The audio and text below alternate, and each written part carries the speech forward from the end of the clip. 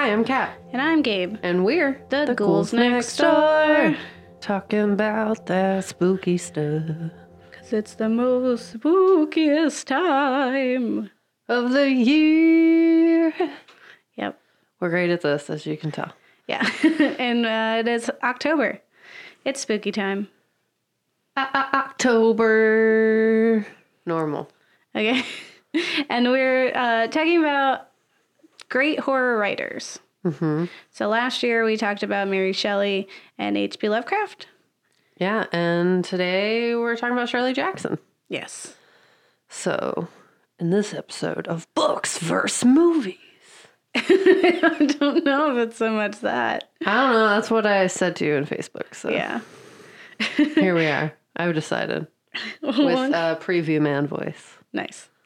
Yeah, welcome to the show, listener. We're going to be talking about Shirley Jackson. If you're unfamiliar with Shirley, she is the writer of The Lottery, which is a short story that like every high schooler has read more than likely, and also Haunting of Hill House, which I'm sure you watched the cool Netflix series because people really loved it. And honestly, a whole lot more. She's done a lot, actually. Yeah, she's pretty impressive. And I mean, it's one of those things where, as a woman wouldn't in the early 1900s, did not get credit for the stuff that she did, like, in her own time. It was long after, that she died that people were finally like, oh, she's doing a little bit more than witchcraft and housewifing. What? This isn't a negative against her. If anything, it just makes her really fun. Yeah, she can do housewifing. She can do witchcrafting. She can do writing. She can do... whatever she wants. Yes, whatever she wants. Freedom. But in a time where like you couldn't actually do whatever you wanted if you were a lady. So yeah. Yeah. Yeah. I think this episode's going to be fun. I kind of feel like when we did Mary Shelley, I got super crazy and went fangirling about it because I just really learned to love her. And I think I'm learning to love Shirley Jackson as well. Different people, yes. Gabe. Shirley, both for her goth own babes. Reasons. Yes, both goth babes, for sure. But different goth babes. One's a witch babe, the other's a goth babe. Yeah. Yeah, which is appropriate for this season. Mm-hmm. Yeah, and so stay tuned for listening to this, but also if you're, around, give us a comment and tell us what you're doing for Halloween. As it is the time of year for the ghouls that is comparative to any gift-giving holiday. Give the gift this season, the spookiest season of all, to the Ghouls Next Door, and or subscribe or write nice words to our eyes Yes. on the things that do that, like iTunes. Yes. Cool. Yeah, that could be the gift to the ghouls because this is our second year anniversary. So yeah, there's so many reasons to give us the gift of subscriptions. Yeah. Yes. So stay tuned. We're going to be talking about Shirley Jackson. Facts. Yeah, facts. We tell you facts. All the facts. Your facts. Still facts. About that spooky stuff. Yeah, spooky stuff.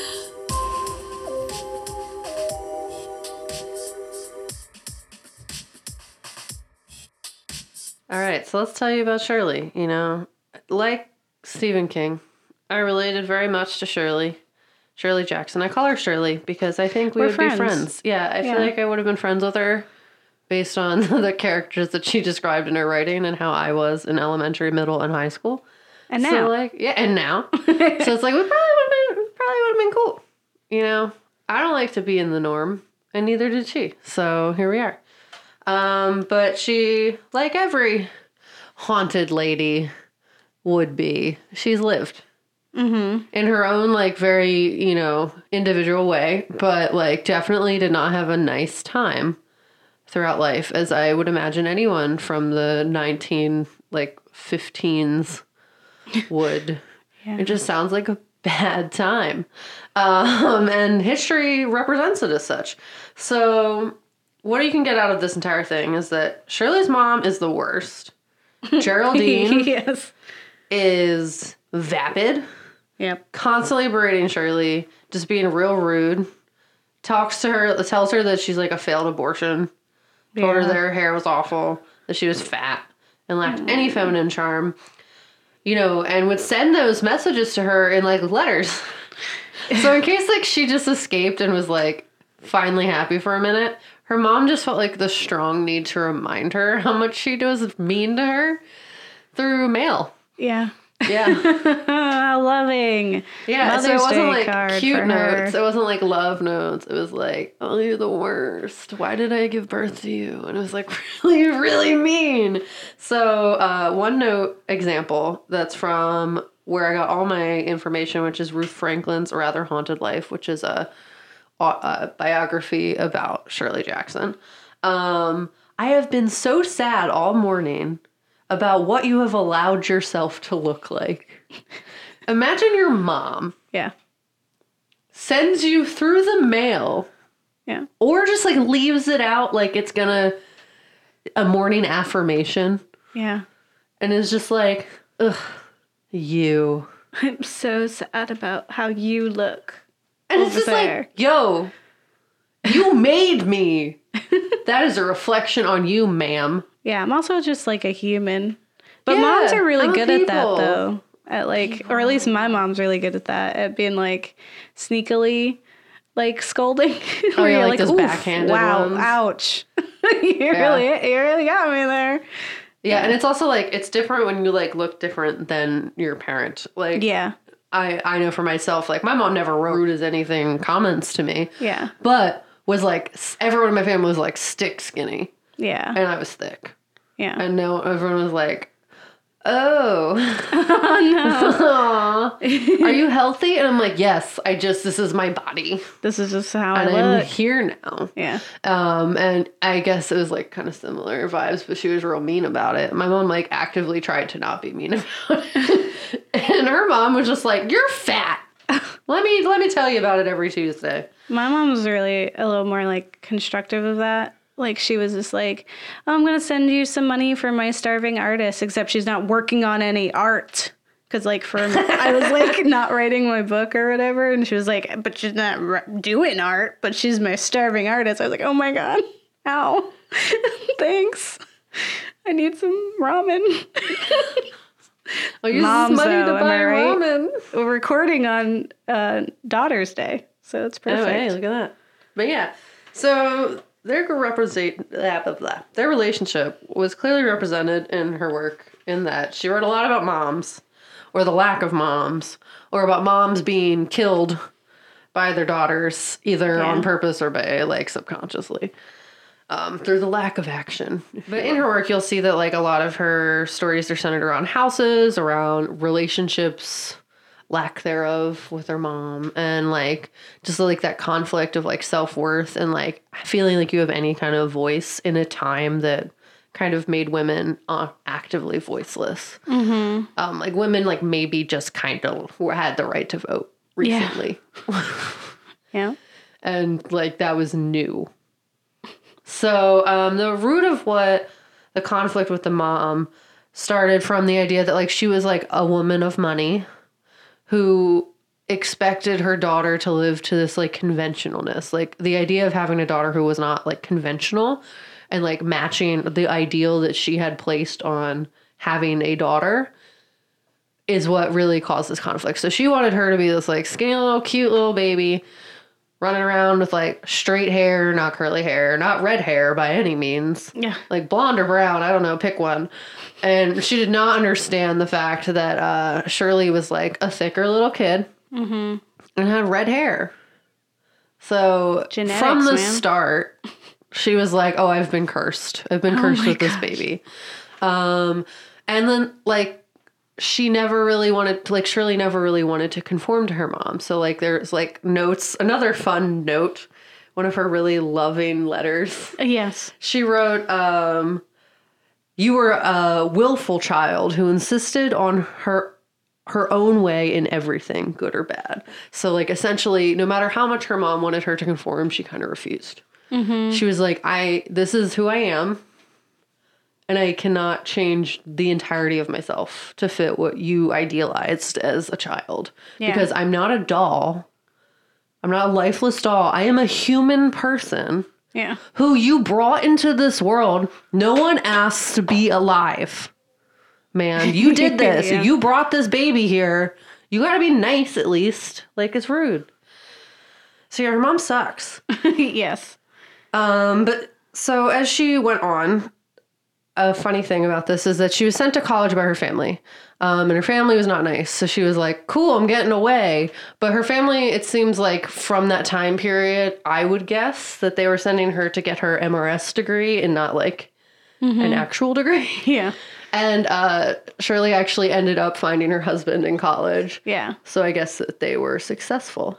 Yeah. I'm sure she went for other reasons. She was like heavily intellectual. She was super smart. Like most of the positive aspects of her relationship with her husband centered around the fact that they were both like, they could have good conversations. They were interested in each other's minds more so than just their bodies. And what you kind of see as their marriage progresses is one, that like, you know, they do have a lot of kids, but the husband ends up like cheating on her a lot. And like, when she starts to really take off as an author, so like he works for the New Yorker, or yes, New Yorker, I'm pretty sure, and maybe not the New York Times, one of them. Yeah. Works for there, and a lot of her stories start to get published in the publication and are like widely very liked, you know, or have like not, if not liked, have reactions. So like people are paying attention to her work, and they kind of have this emotional latching to her work. And then like she just goes on to become more and more popular, even if it's like, you know, all press is good press kind of deal. Yeah.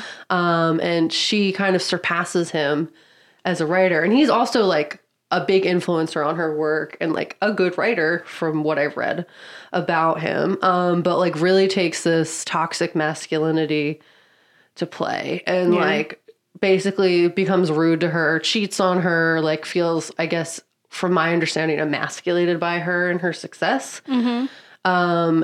And like all this time, it's like she's just trying to like find her own concept of self-worth in a life that has made her feel like she has none.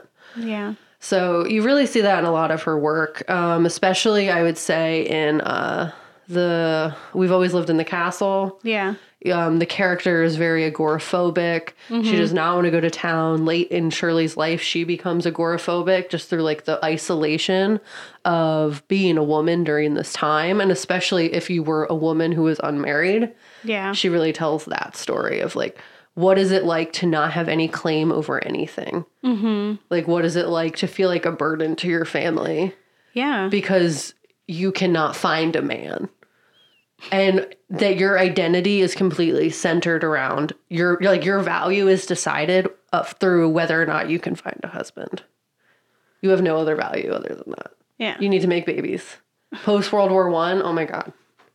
Yeah. All they were like is like, bear the future children. We've sent all the other ones to die. Like, that is what post-war anything is. It's always like, women, become mothers. That is your greatest gift to your country. Hitler did that stuff. Hitler did that stuff. Like, that was his whole thing where he was like anti-Weimar Republic. He was like, women, you know, you can do this. Go be moms. So that was the time she lived in. And it's like her entire value was decided by society through this. So she became very agoraphobic, not trusting of the town. Her family was from money, and you can see like in her upbringing, it was resented by the people around her. Like, she did not suffer through the Great Depression. Yeah. And people like resented that about her family. Like, her father was very well off. We have always lived in the castle. It's so much like We Always Lived in the Castle. I was like, is this just about you? Did you just fantasize about poisoning your family? And like she designated herself as a witch, so she did practice, you know, witchcraft in her own right, similar to the character of We've Always Lived in the Castle. And I think you also see it a lot in Haunting of Hill House. I didn't read the other ones, but those were the two that I have the most knowledge of. So I saw so much of her life just like sprinkled into her work. And you know, the saddest part about her life is that because of all of this, she took drugs, tranquilizers to ease her anxiety, and amphetamines to make her able to manage all of this stuff, and that led to her very early death And her husband's early death too, because they were both like not taking care of themselves. Yeah, 48 was when she died. And he was 51. Yeah, and well, with her witchcraft, I think it's funny because Ruth Franklin had this interview, and she was talking about Shirley Jackson, and that there was this rumor that, like, she had like not this competitor, but someone wrote like a bad review of one of her books, and then he later suffered like in a ski accident or something, and people like really believed that she did it, and so she would make jokes that like, oh, better not like, you know, go out of, like, if you go out of town, I can't reach you over there, or like would, you know, essentially just kind of really buy into and play with those ideas. And I totally get why women of that time were like, witchcraft, man. Because, like, that was the whole thing. Like, Salem, Yeah. women feeling oppressed and wanting to go dance naked in the woods. Yeah, who doesn't want to go dance Let naked them in dance. the woods? Let them dance. All right, Just go let them ahead. dance. Yeah, I mean, yeah, I think her lens really, you know, helped fulfill the writing that she did, right? It became her tool and the power in which she wielded in order to create this content. And it also like affected other like women as well, who at the time were reading her work, who were also like housewives who went into college to find a husband and are living confined in their home and just taking care of the kids and have hobbies and interests. And they're like, how do you do it all? Kind of thing. Like, Ruth Franklin. Yeah. Sorry. Sorry. Ruth Franklin had, she called these notes that these women would send her, she called them, I don't know how she does it notes. Cause like people are just like, how are you doing this? The answer is lots of tranquilizers, apparently. And amphetamines. The tranquilizers got rid of the anxiety. Yeah. The amphetamines amped her up. Yeah. So both of those, a nice little cocktail. Both of those are bad. But then also I feel like it's like relating to that feeling of just like isolation and like what it was to be a woman during that time. Yeah. I think what she wanted to tell those women, what she often told them, you know, because they would be like, how do you do your housework and take care of your kids and your husband and write so much, right? And she was always just telling people, well, do less housework and write more. Like, it was essentially like, stop being the perfect wife, mom thing that you want to do sometimes and allow yourself to be a little selfish and take care of like your creative side as well and really flourish in that. Yeah. Yeah. Like you can do that if you just like, you know, put aside what society is asking you to do, which she was also, you know, doing. But I think like, so she's well known for a lot of things. So first, people are really familiar with her work, The Lottery, which tells a tale of a town where they kind of do a lottery type system, and whichever, spoilers for the short story that's very old, whichever family draws the lottery, I think it was like a colored paper or something, had to be killed to like help the rest of the town because it was like witchcrafty and like population and all this other stuff. Hunger Games was inspired. Yes. I guess by it, right? Yeah, so it influenced many dystopian novels. So like Hunger Games, which is kind of like that whole idea of like, you know, I submit as tribute or whatever she said. I volunteer. Volunteer as tribute. I read the Hunger Games series like 27 times. And it was like, because it was short enough that my brain could do it. Yeah. And it was like teen drama and I enjoyed it. Yeah, I read them all. Yeah. The last one made me really sad Yeah. because I have a sister, so it hurt me. Oh yeah, that was real. Yeah, but yeah, she kind of wrote, like you said before, like she was kind of writing what she knows, right? So with The Lottery, she is honestly making fun of the town that she lived in at the time, where there were these people. So she's used to like California, she's used to wealth, and she's used to kind of this entire different lifestyle. And then she goes and just becomes this lowly housewife, and this town does not accept her for who she is and is not her friend. Well, yeah, she went from Cali to New York, which was very jarring. Yeah. Like to go all the way. Imagine being 60 years old and going entirely across the country. Yeah. To a place you have no familiarity with. And then just seems completely foreign to you Yeah. because you're not from there. Yeah, I went from Florida to Philly. Yeah. Same coast. Yeah. I mean, Yeah, but it was, sunny beaches and gritty town, gritty city, Yeah. or the actual gritty city. Gritty. But yeah, and then she also lived in Vermont where she had like these like people who were like backwards and oh expected. yeah, small town life. Yep. Yeah. Yep, you're right. So she definitely writes what she knows, right? Another thing that's really important in what she knows is that she writes a lot of female protagonists, which is like even with Mary Shelley, who came from like a feminist woman, right? Mary Yeah. Wollstonecraft, she still wrote Frankenstein, right? Like she wrote about men because that's what you catered to, right? But Shirley didn't hold back. She was like, my protagonists are women. They're going to suffer from things that women are suffering from. They're incredibly like loosely veiled attempts at like explaining what we're going through, which kind of made it hard for her to be as popular at the time because like specifically men were running that industry. So they were like, what is this? A woman's crying? She's hysterical. Lock her up. We don't need this. Yeah, and a lot of women had to write under like a pseudonym. Where is it? The other word Yeah. where it's like you couldn't be a Pen woman names. to publish. You had to have like pen names. Yeah. to And be she was successful. just Shirley Jackson. She didn't even try. And to like she, cover herself up. It's like her mom. She was just out there. She was just like, I am me. yeah. Except. Yeah, and that idea, right? So there's a lot of ways that you see this, and not just the world around her, but also her own life is specifically with Haunting of Hill House. We have our protagonist, Eleanor, who I can imagine she relates to really well, but there's this scene in the beginning that's not shown in the movies or anywhere. In the book where she stops at this like restaurant and she sees this family who are eating and their daughter is like essentially not throwing a fit, but she's like, I won't drink. I want my cup of stars. Because she has this like drinking cup that when you drink, you could see the stars in it. Yeah. And so she refuses to drink whatever beverage there is at this restaurant because she wants her cup of stars. And so Eleanor has this whole internal dialogue where she's like rooting for this girl, where she's just like, don't like give in to their, don't switch over, demand your cup of stars, keep demanding your cup of stars. Like, don't let them tell you no. And like the dad's like, you're being ridiculous. And then the mom, like essentially is just like, let her be. She wants her cup of stars and like is a good mom. It's like the one time we get to see a good mom. And she feels like she has this like connection to this little girl, like Eleanor does. And I feel like it really encompassed like what the story was for everything that she wrote, right? It was like, let's not lose our cup of stars. Like, what is your cup of stars? And don't ever give that up for something else. Yeah, and it's like kind of profound that whole the good mom is the mom that accepts and lets her just be herself and have her mother flippin' cup of stars.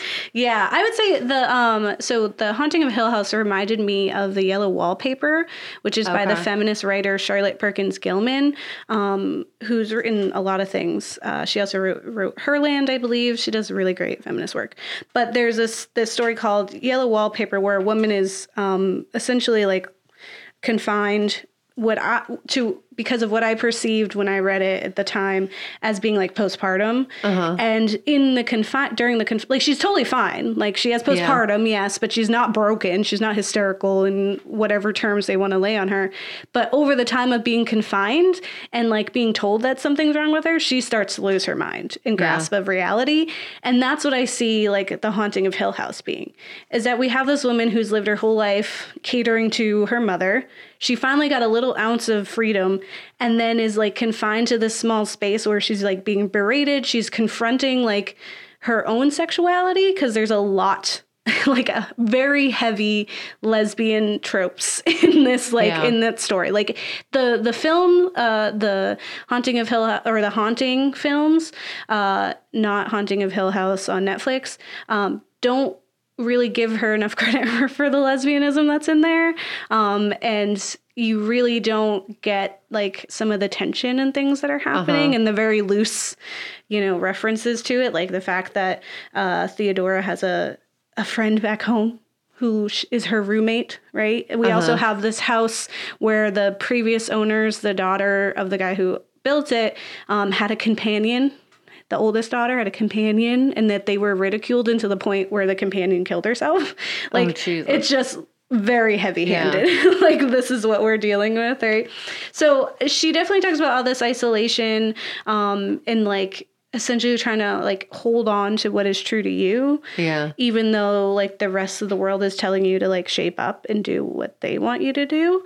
Yeah. And even outside of Hill House, her books often revolve around women who essentially are just longing to escape from their like mundane and borderline abusive homes in some way or another.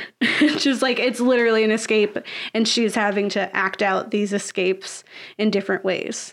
So she has one called like Hang His Man, which is a young girl who yearns to live her own life.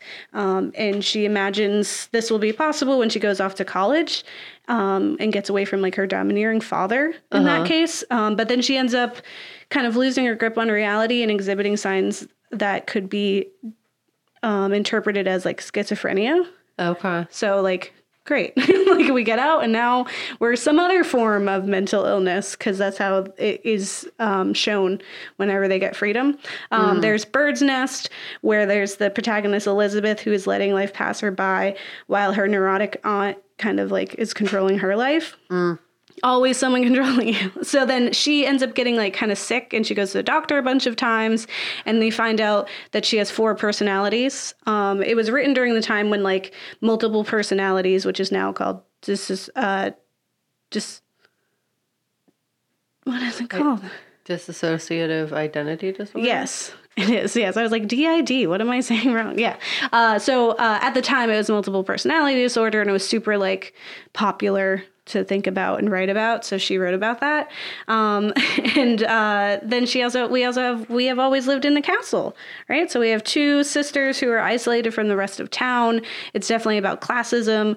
They are the wealthiest family and have control of the town as well. So that's another part of why they're alienated, is that they're not on equal footing in that way either. And they also lack common knowledge on how to like operate in normal society, which she also feels like she did, you know? Yeah, I mean, all of her stuff's just about her life. Like, I just can't not be. Like, when reading about it, it's like the agoraphobia is so real. The mother dynamic, the controlling father or man figure dynamic. Yeah. It's just all up in there. Wanting to have, like, a female, like, counterpart to, like, make them feel, like, the sister. Yeah. She didn't have a sister. She had a brother. And all the women, like, in her immediate circle, other than, like, her friends that she made, were, like, very awful to her. Yeah. So I feel like it's, like, that craving of having a positive feminine influence on her life. Yeah. Or just female influence on her life that wasn't, like, really cruel and, like, mean to her all the time. Yeah, and to also have like strength in who you are, in your personality, and your sexuality, and your just like your dreams. Yeah, there's a quote in the New Yorker under an article called "The Haunted Mind of Shirley Jackson," and it goes like this: "The motif of a lonely woman setting out to escape a miserable family or a grimly claustrophobic community and ending up lost recurs throughout Jackson's stories. Sometimes a woman comes to a place of apparent refuge, a house that seems to offer security and love, only to discover, once she is there, creeping menace or hidden evil. A woman encounters a romantic, chimerical figure, a daemon lover, who promises to rescue her and then vanishes, leaving her alone and on the brink of madness in a frightening alien landscape. Always, the hope of an alternative, happier life proves illusory." Yeah. So yeah, it's always like, this person is escaping one awful situation and ends up in another one, which is exactly what happened in her life. She left her mom. She was swept off her feet by this guy who fell in love with her from her writing, read her writing in the paper, said the rest of it was trash, saw that writing and was like, I'm going to marry this woman. So sweeps her off her feet. She's like, oh my gosh, someone who loves me for who I am, my writing, who I am, only to be then trapped again. Yeah, this poor lady. By society. Yeah. And just what's expected of her. And by the house, like the fact that women are just put in these houses and that's like all they are. And it's no wonder that like it's both the place where they're trapped, but also it's like the place where the worst stuff happens. Yeah. And there's nowhere else to go because that's like what society has decided your entire life will be. Yeah. You don't need to go outside. Yeah. be inside just all be the inside time. always and cater to us. Yeah, to a housewife, a haunted house, a house is haunted, right? Like the house is the scariest thing to you because it's where you're trapped. You can't ever get out. Like Yeah. I couldn't have lived back then. I would not have made it past like I don't know. You liked being 17. inside the house. No, but it's different. Yeah, it's a choice. It's a choice Yeah. right now. I would not have made it past 17. I Yeah, guarantee no, I that would have about been in myself. trouble. I would have been known for witchcraft. Yeah. Film. Yeah, films. Yeah, films. We watched some films. Now let's talk about those films. And all that spooky stuff. And all that spooky stuff.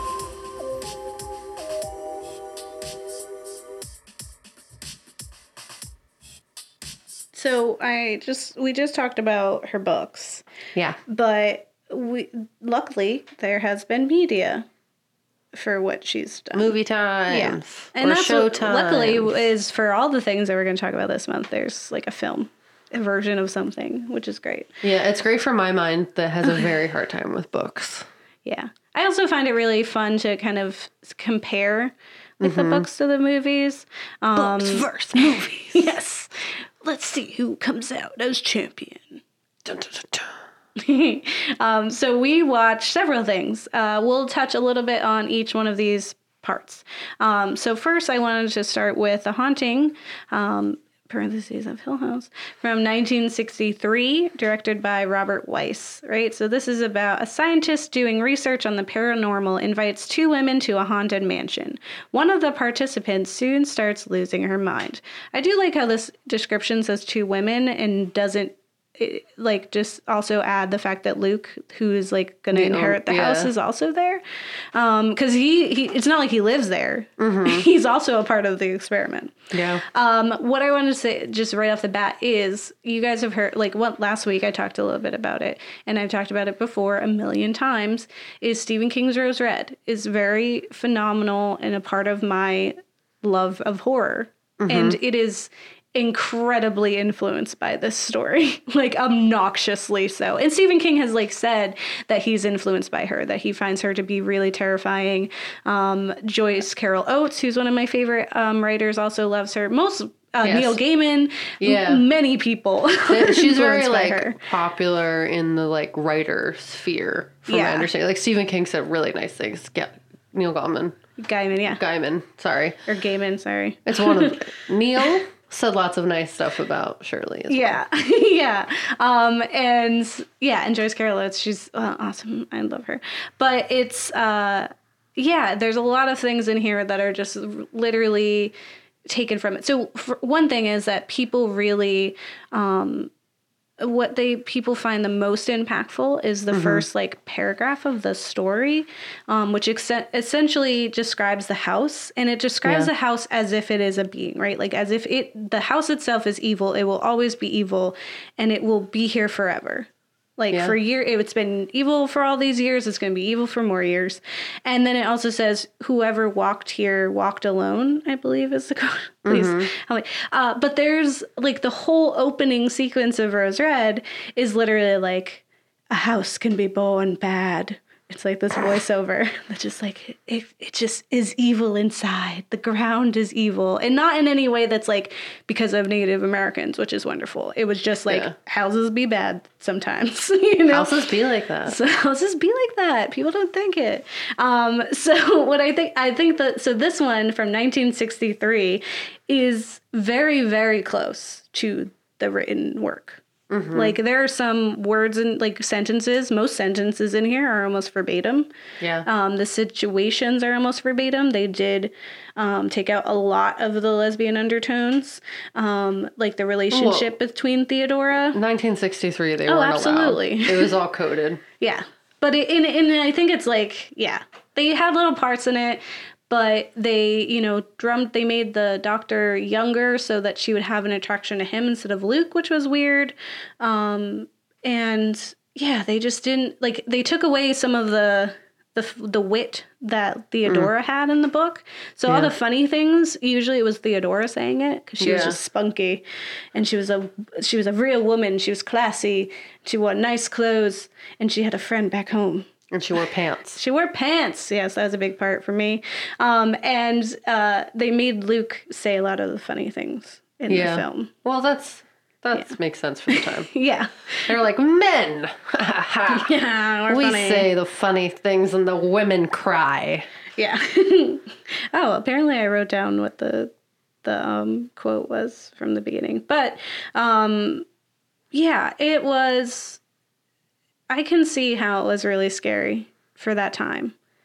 Yeah, and so some fun facts about the book / movie. It was based on the great grandfather's. He was an architect. Like, he had a family of architects, and he had apparently made a house in California that was just like abandoned and just like was evil. Like in her mind, like it was just like it looked like it was an evil house, and she said that. I don't know if it was true or not, but she said that, like, it had been based on that. And that she thought that, like, it had lit on fire, even though it was abandoned. So she was like, the townspeople hated it Yeah. and burned it down. It's kind of like we have always lived in Castle. Yeah, it's also like that. But she said that the house itself was based on. Yeah. That place. I think it's funny that her great whatever was a architect, because a part of Her this entire family, up into her father, were architects. which is such a hard job to do. What I think is interesting is in the book, there is a discussion of the architecture and how it's made a little off. Like everything is just off kilter just slightly so that you feel disoriented. So there's like this whole discussion of like when you leave Hill House, it's kind of like you have to regain your like land legs because you're like your brain is kind of disoriented, which then fuels like the discomfort, and then you're kind of paranoia, and then you're scared. So there's like psychological reasons, because Eleanor is definitely an unreliable narrator, both in the movie and in the book. Like, you know, something's going on. Like, she's already very sensitive. She's experienced paranormal activity before. And she's just like really, really wanting to be accepted.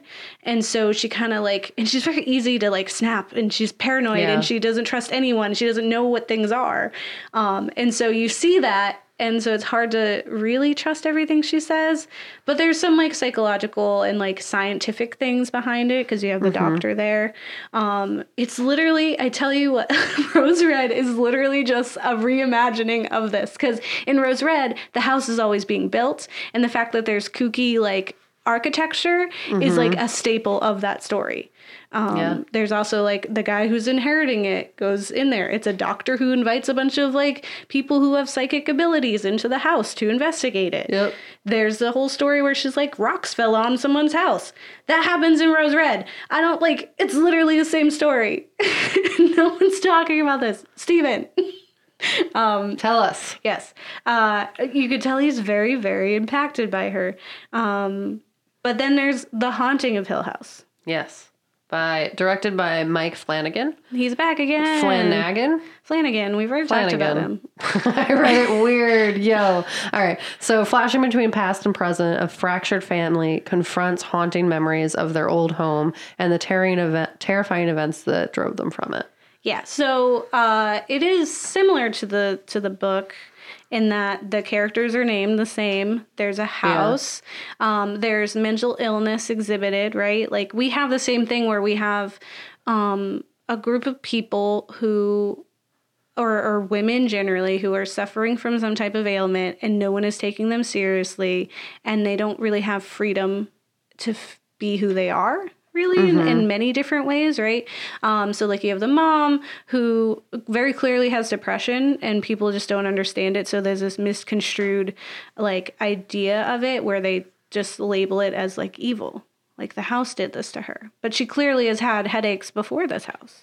Yeah. They were just, like, worse at the house. I think that was, like, but she also has, like, manic episodes as well. So it's very, like, she definitely had some type of mental illness when she got in here. And it's only exacerbated by the fact that she's, like, trapped in this home dealing with her kids. you have Nell, who sees things, who's very clearly based off of Eleanor from Haunting. Just very misunderstood, always kind of being like told that she's being dramatic or that like, oh, look at Nell, be Nell again. Yeah. And then it's like the whole thing throughout. And then Luke is also very misunderstood, but they were twins. So like there's this connection between them.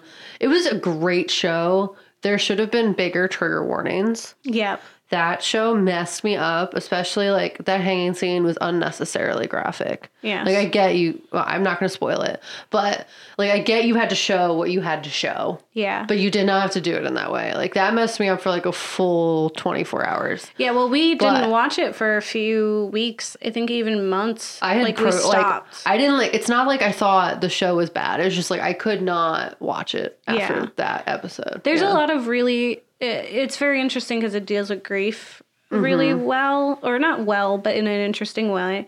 The whole show, it's very interesting. I think it's very well done. I enjoyed it, and I can see how it was like loosely imagined. Yes. From the book. Yeah. Like there's the Cup of Stars and there's Abigail who is like the statue and also like the haunting story of the house. She's the little girl. Yes. And then you have like the two people who come and take care of the house but don't ever stay at night. Yep.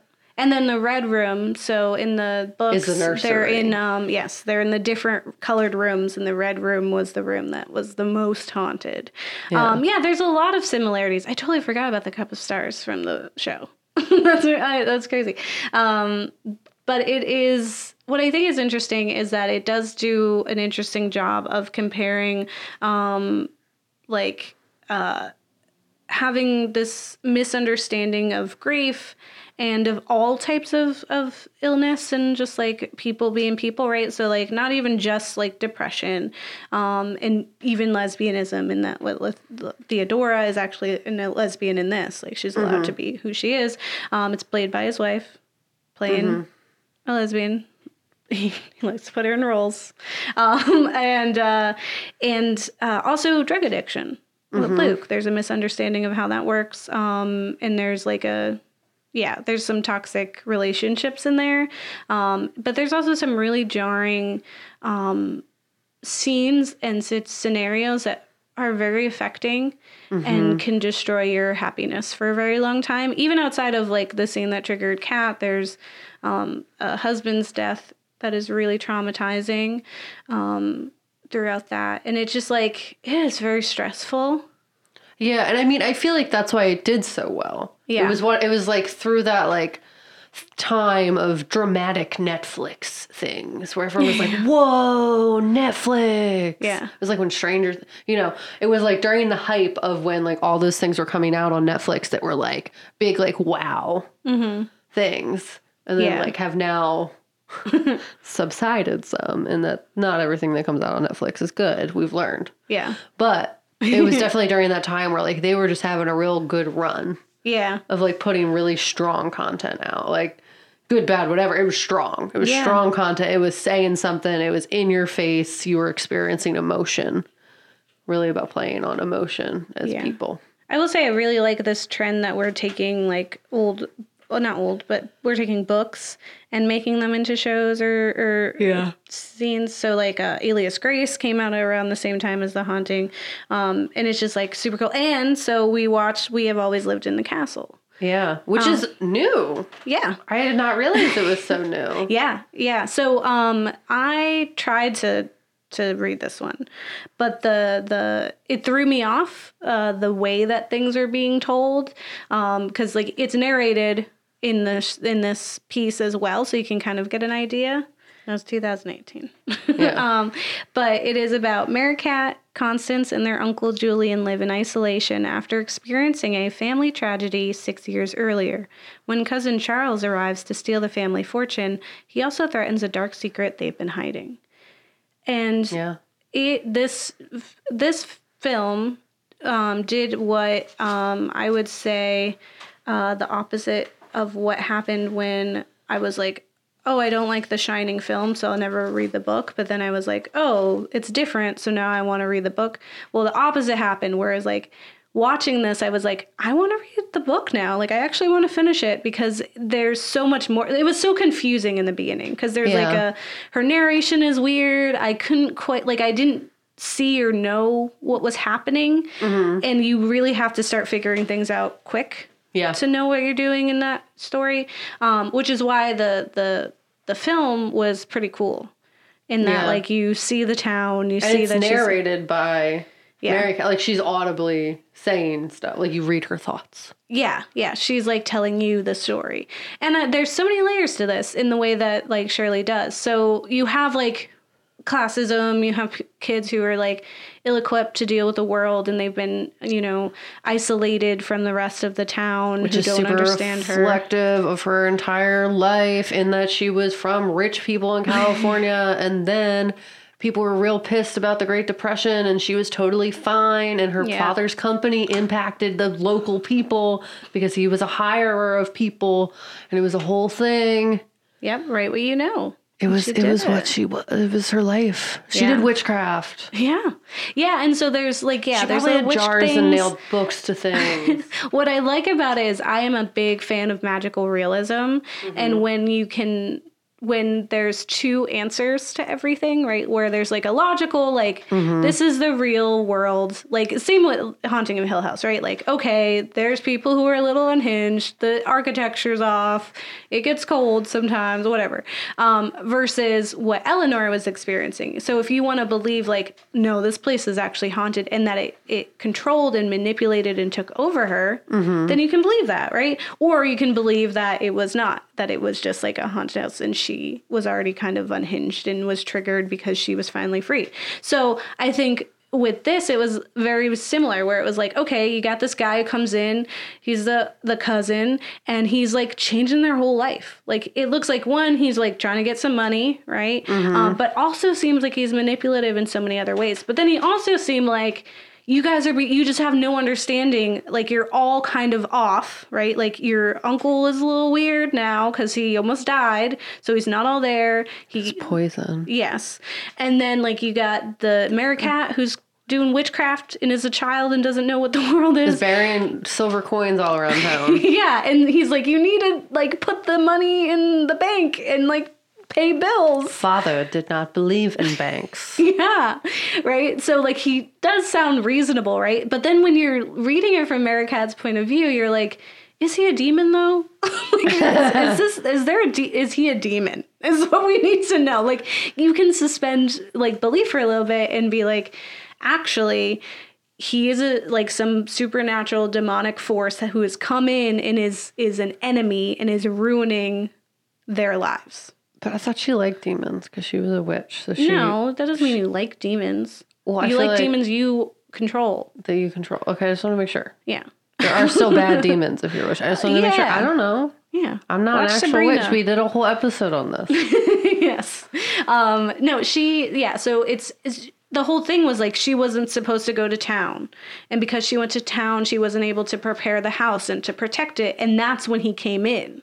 So, like, that in itself is already, like, okay, well, what's going on? If, like, because if it was just any time, then it's like this guy came in. But the fact that, like, in reference to her kind of, like, I guess procedures, what would you say it? I guess her, like, her rituals. Rituals, that's what it is. That it went against those, like the fact that she missed one and then he got in, like, that already sets the tone of, like, no, he's definitely a demon.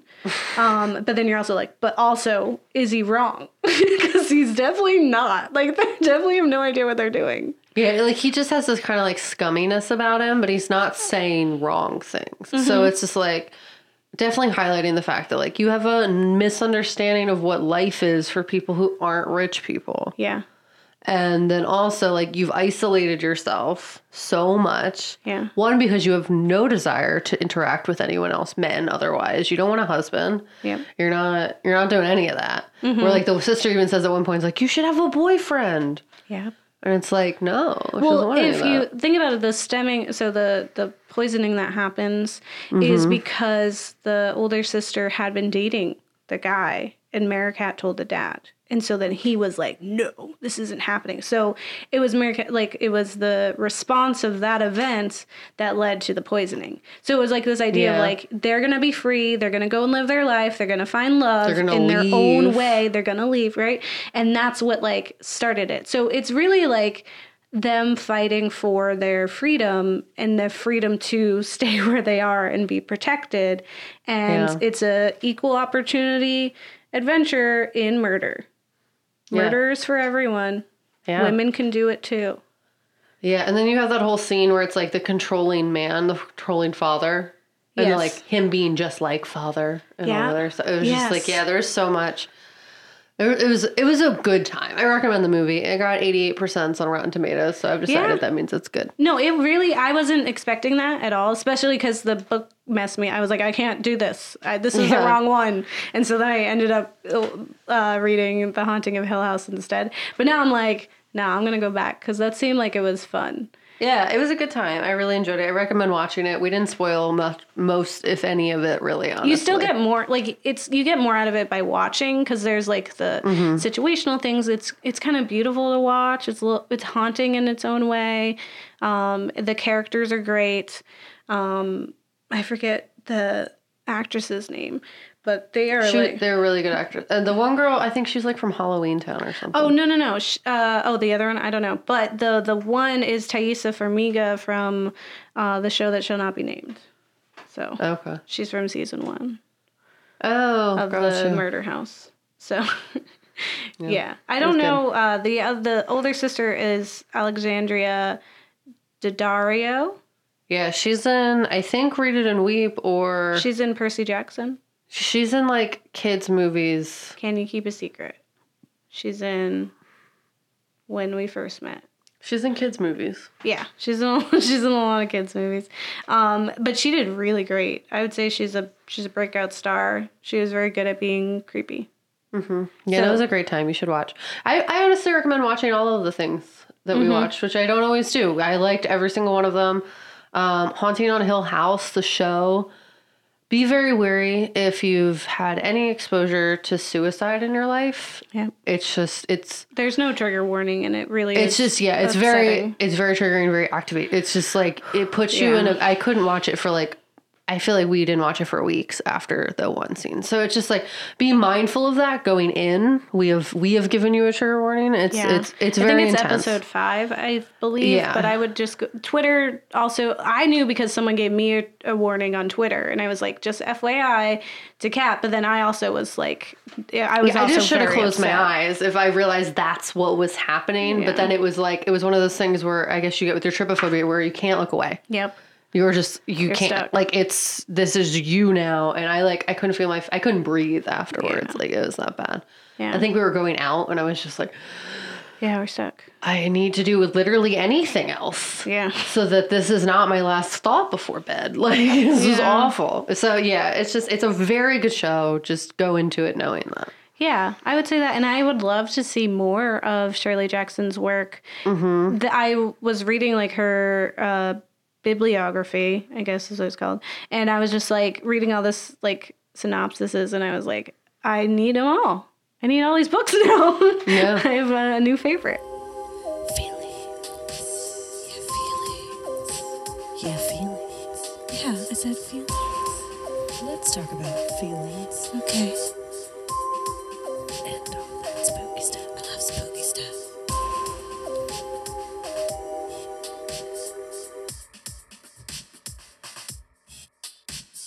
All right. So if you like it, it's keep your cup of stars. Keep that cup. Yeah. Keep it. Have stars all up in your cup.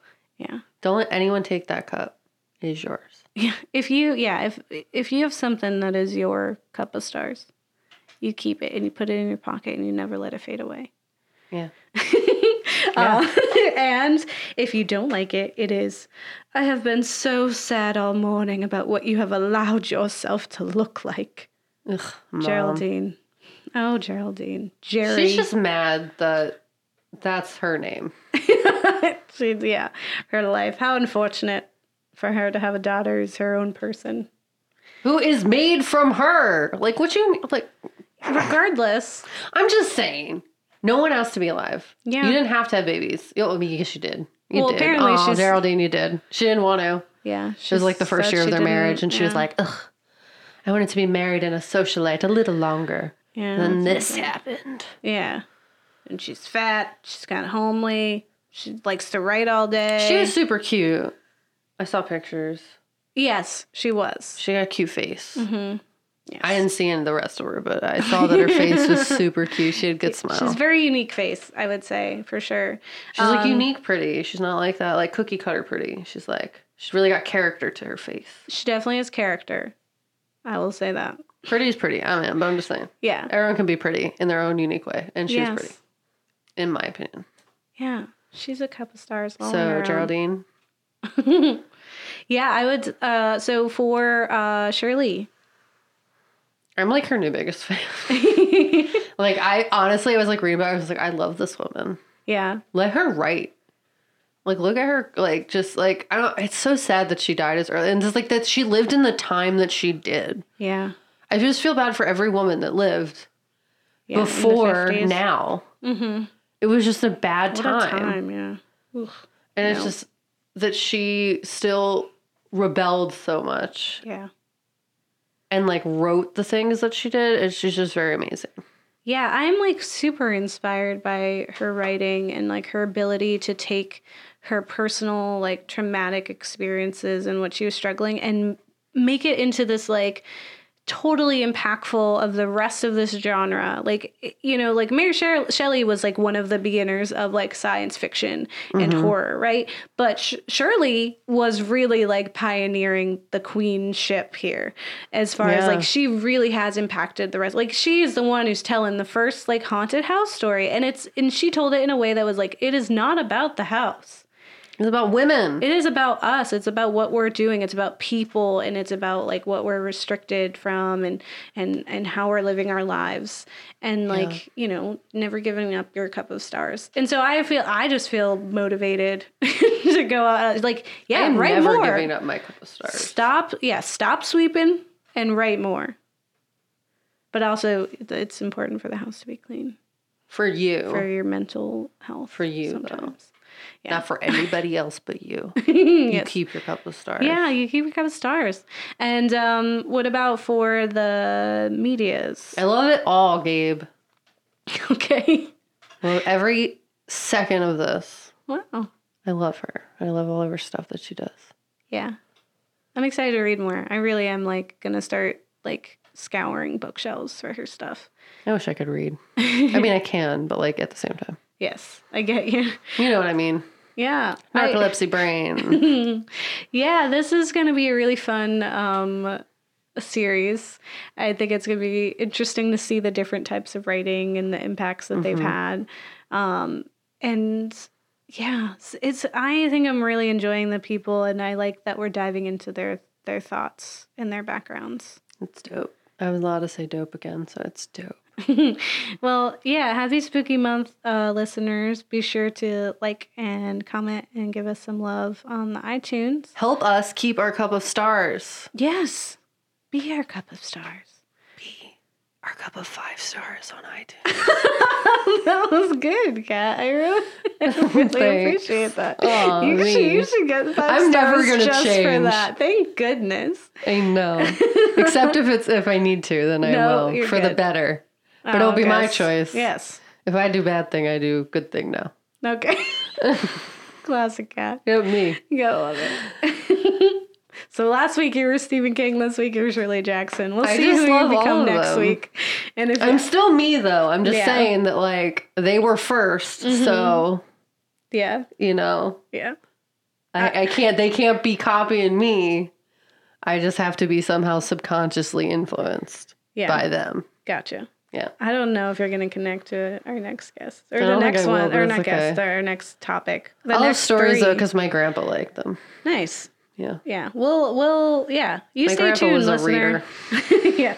I'm a reader and I'm super excited. This month is super fun. So Books versus movies. Yep. So stay tuned and hear about some really cool spooky writers. See you next week.